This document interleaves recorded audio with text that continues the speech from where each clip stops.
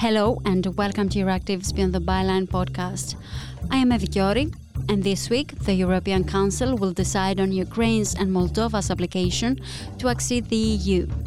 The decision will determine whether Ukraine and Moldova will be able to embark on the path toward full EU membership through the candidacy process and will draw trajectories for the region's political development for the years to come.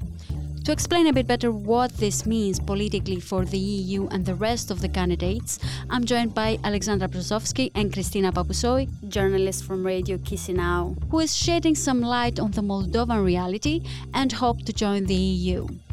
We also spoke with Sean Golding-Carroll, Euractiv's transport editor, to find out what is happening with the airport strikes all over Europe, why are they happening, and what should travelers be aware of.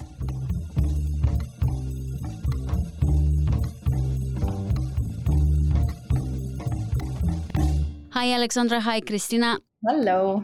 Alex, we might be looking at a historic EU summit on enlargement. Why is this so important? What we really have to remember is that basically never before has an opinion by the European Commission on candidate status been given so quickly. So the war in Ukraine has also given new momentum to the push for enlargement, and proposals how to deal with the lack of clear accession process and timelines, as we see now, are coming up quite frequently. I think Macron's vision of a wider European political community is one of them that will definitely be discussed for the next few months.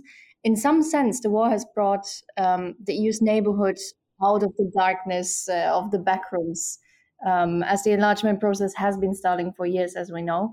The EU's last major enlargement was in 2004 when Poland, the Baltic states, and Slovenia joined, and then Romania and Bulgaria followed in 2007. So that's relatively long ago.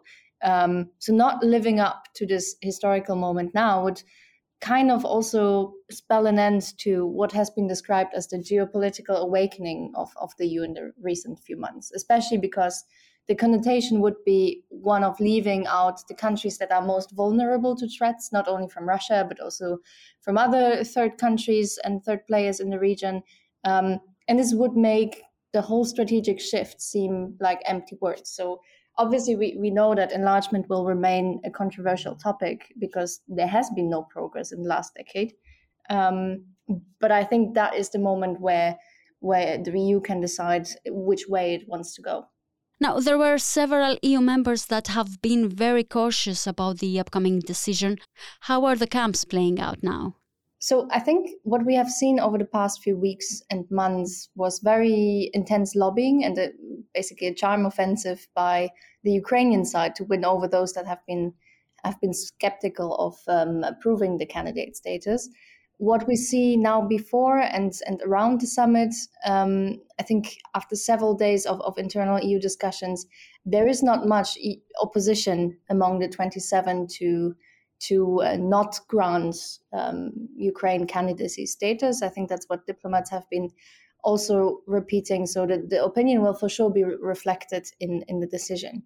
The consensus in favor of granting Ukraine EU candidate status has basically mostly gained momentum after the joint visit to Kiev by German Chancellor Scholz, French President Macron, and Italian Prime Minister Draghi. So I think after that, we've seen that member states have started to drop their opposition. I mean, the latest were Netherlands and Denmark, those that have said they would especially wait for the recommendation of the Commission and what it will say. And they also have said they would support its candidacy status. But obviously also they admitted that there is no illusion that, this should come with reforms and in parallel also rebuilding the country, and that this will be a huge effort for the next few months and years. So that's something we will likely see reflected in the summit conclusions, which we've seen a draft of already. So we expect EU leaders to stress that progress of each country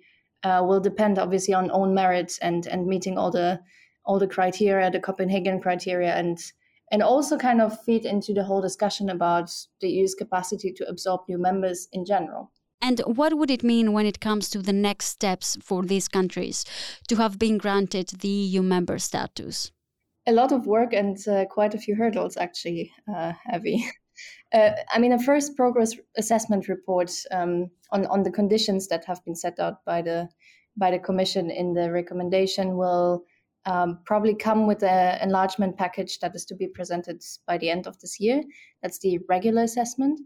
And what we expect in the next days is also that EU leaders will say that they will decide on further steps once all those commissions basically are fully met. So for Ukraine, that would mean improvement on rule of law, judiciary reforms, sorting out everything with oligarchs, and also adopt the law on national minorities when it comes to fundamental rights. And for Moldova, it's similar areas. So they will have to also fulfill the set of conditions to move on to the next stage, so to say. But both of them, moving on, would be required to carry out economic and political reforms. And the big question is then how the territorial integrity will be addressed in the further process, because we obviously know that both of them have issues with that. So they will also start aligning on their laws with those of the EU. So, at time of peace, it took Poland,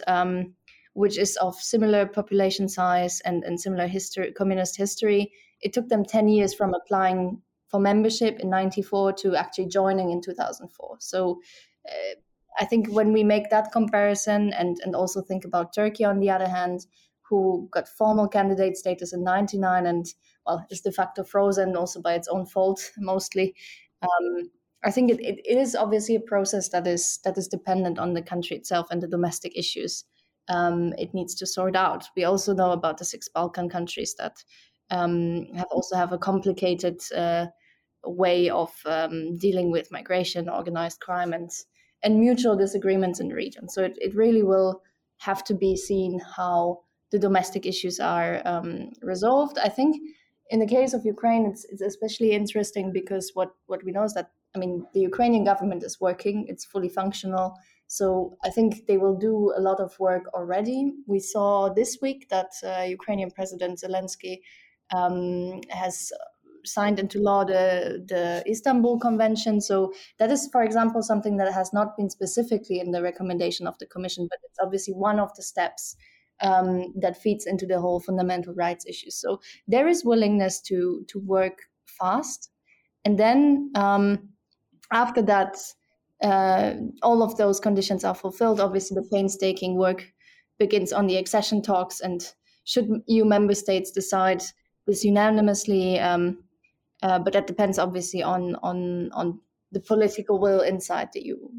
The more hesitant countries like Netherlands, France, and Germany, have been among those opposing bringing new members in the recent years. So I think then we will have to see what the political will is like in a few years.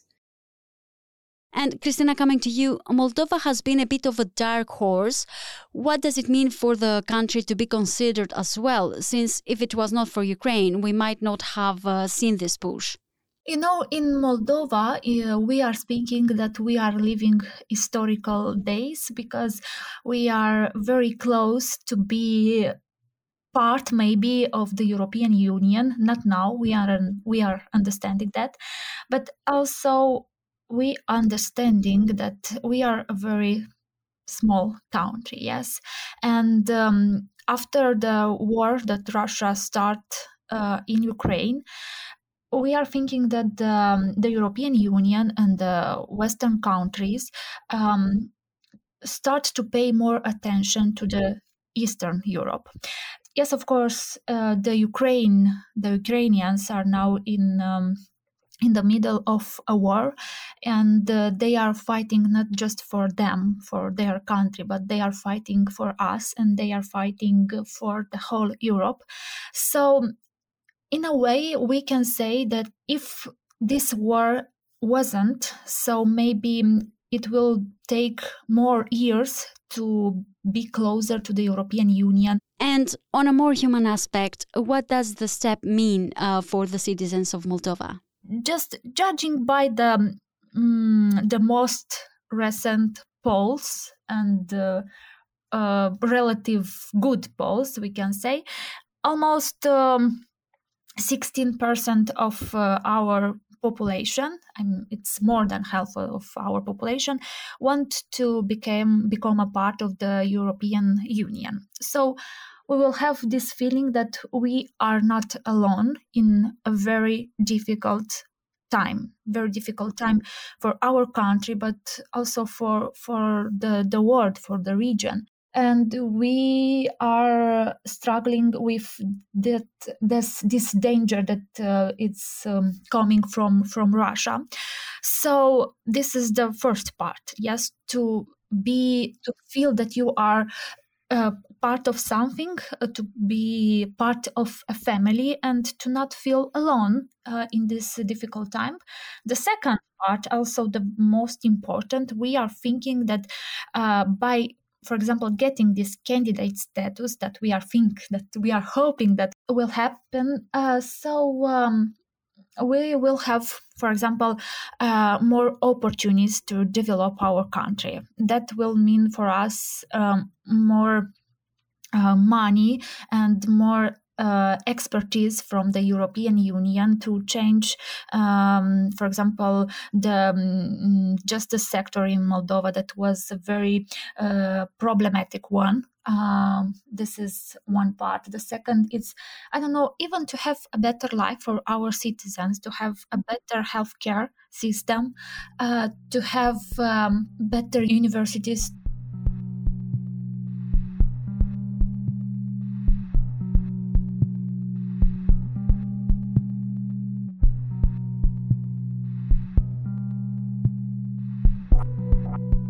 So it will be meaning that we are choosing an European path, because during these years of independence of Moldova,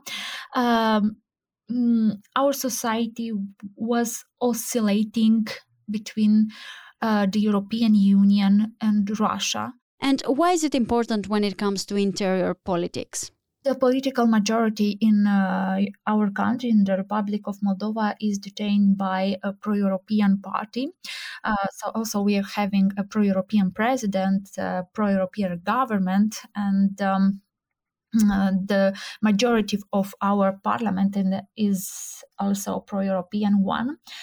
So I think this political choice of our citizens was also a very important factor when the European Union gave us this clear European perspective. Because in Moldova, we still have parties who are very attached to Russia. Even now, when Russia starts a war against Ukraine, the former president of the Republic of Moldova, very close to Russia, so he is accused for money laundering, but also for the betrayal of the homeland. It's something very, very serious. He is part of the opposition now, of the opposition party. We will see if the justice is working, because I think we still have problem with this sector in Moldova. And if I remember well, the European Union gave us a lot of money and expertise to change the situation in the justice sector and to do more reforms there. On an economic level, what does it mean? In the past years, the volume of exports from the Republic of Moldova to the European Union, it was 68%. So it's something very important for us, the European Union. So it's very important for our economy. But now we are struggling with a huge economic crisis. So our inflation have reached 29%. We are having this energetic crisis because now we are still depending on the Russian gas. So for us to join, but maybe to join is too much, to be closer to the European Union will mean to have more opportunities. What expectations does Chisinau have for the next steps? we are hoping that we will get this candidate status of the European Union. We are understanding that there will be conditions for Moldova, and now people in Moldova and authorities in Chisinau are ready to work and to do what we need to do to be closer to the European Union and to be part of the free world, because actually we really need to be part of a big family, and I don't know, to feel safer in that family. Alex, coming back to you, there are more countries that are actually on the waiting list for years, as you mentioned earlier. What is the plan when it comes to the accession of these countries?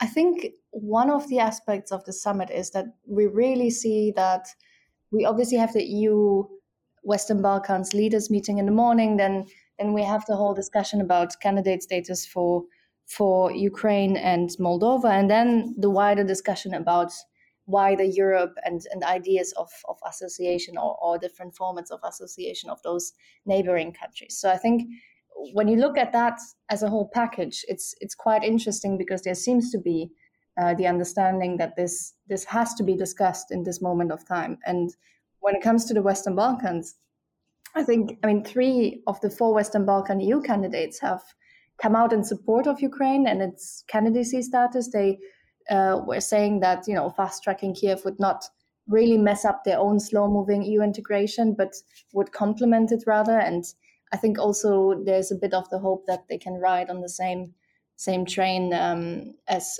Ukraine and Moldova. But out of the 6 other hopefuls, I mean, only Montenegro and Serbia have formally really opened accession negotiations. And Albania and North Macedonia, I mean, they're official candidates, but have been in the waiting room for years. And we all know that the issue with Bulgaria might not be resolved anytime soon. Actually, in fact, EU diplomats believe no major progress might be expected from either country around the summit, particularly because Bulgaria's 6-month-old government is collapsing again.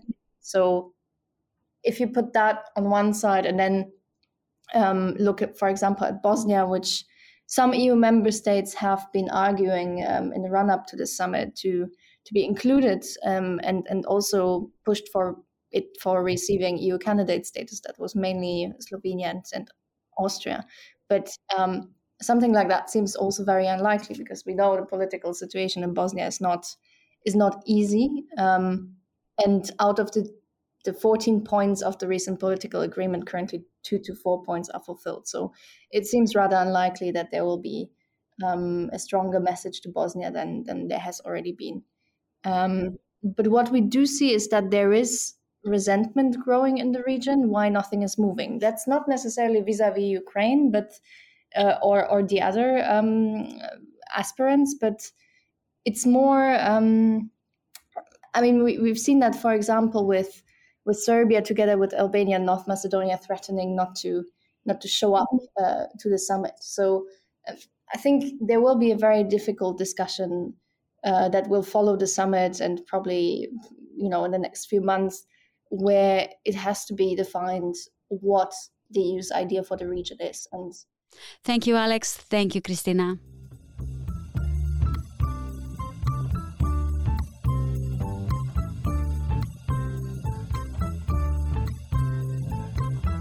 You're listening to Euractiv's Beyond the Byline podcast. Subscribe to our podcast newsletter on euractiv.com/newsletters. And if you want to expand your knowledge on other fields, you can listen to our Digital Brief podcast and AgriFood Brief podcast. And if you have any comments or ideas, you can email us at podcasts@euractiv.com. Welcome to the podcast, Sean. Thank you very much. Traveling has returned to normality almost after the COVID-19 restrictions. We see the number of travelers rising day by day. Plus, summer season is here, and it is one of the busiest periods of the year when it comes to traveling. However, there have been some disruptions with a number of airports in different countries not operating properly. So what is happening exactly, and why do we have these disruptions? Well, you're absolutely right that there have been serious disruptions across Europe. It's difficult. There are a number of different reasons for this, but to put it in one sentence, it's because of labor shortages. So if we look back to 2020, at the outbreak of the pandemic, essentially the aviation sector shut down. You might recall that basically the grounded flights, countries closed their borders. So what this means is that a lot of airlines, airports, they had to lay off staff. So we saw a lot of people in the aviation sector lose their job. And now that the pandemic's not over, but it's gotten better and there are less restrictions, now there's huge demand to travel again. But there isn't the staff members. So we're not seeing enough people doing security clearance. We're not seeing enough people doing, baggage handling, cabin crew members. There's a serious shortage of these staff, and therefore we're seeing huge queues and tailbacks and problems with flying.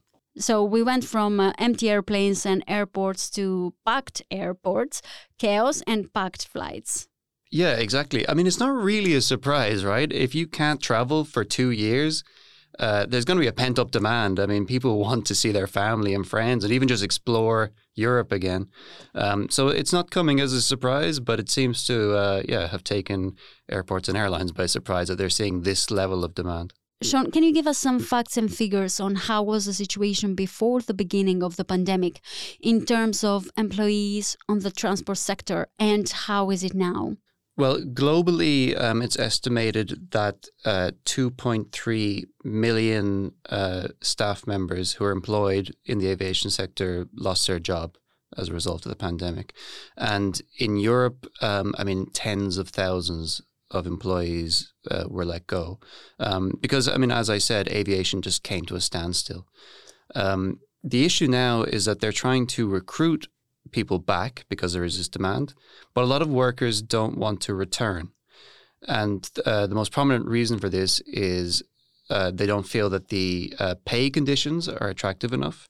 And they also feel that the working hours are not very attractive.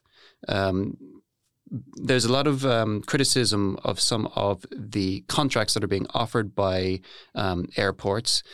For example, in Dublin Airport, you are only guaranteed, for example, 20 hours a week, but you have to be available the full 40, even though you may not get to work them. So a lot of people who used to work in the aviation sector have now moved to other industries and have just decided not to go back into airports or airlines. So what needs to be done then is to recruit new staff. But the issue with this is a lot of the jobs for, working on a plane or working in an airport, they're quite sensitive in terms of security. So it takes a long time to recruit people. For some jobs, if you want to work in a French airport, it can take up to 5 months to get the requisite security clearance to actually do the job. And how can this affect the travelers, but also how can it affect the companies? There's real horror stories coming out of airports. We see travelers queuing for, 6 hours. I've heard up to 8 hours. People who are queuing outside of the terminal, stretching all the way down to the road. And then we have passengers who have missed flights. Dublin Airport had over 1,000 passengers miss flights as a result of the queues in one day. So, the air travel experience is really quite difficult at the moment.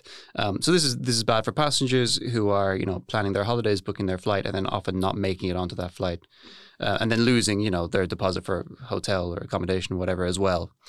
In terms of the companies, so obviously they don't want this to happen. What we may see is that people just, elect not to fly because they don't want to go through this experience. Maybe they'll try and shift to another transport mode.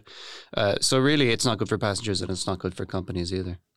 Is there any action taken already?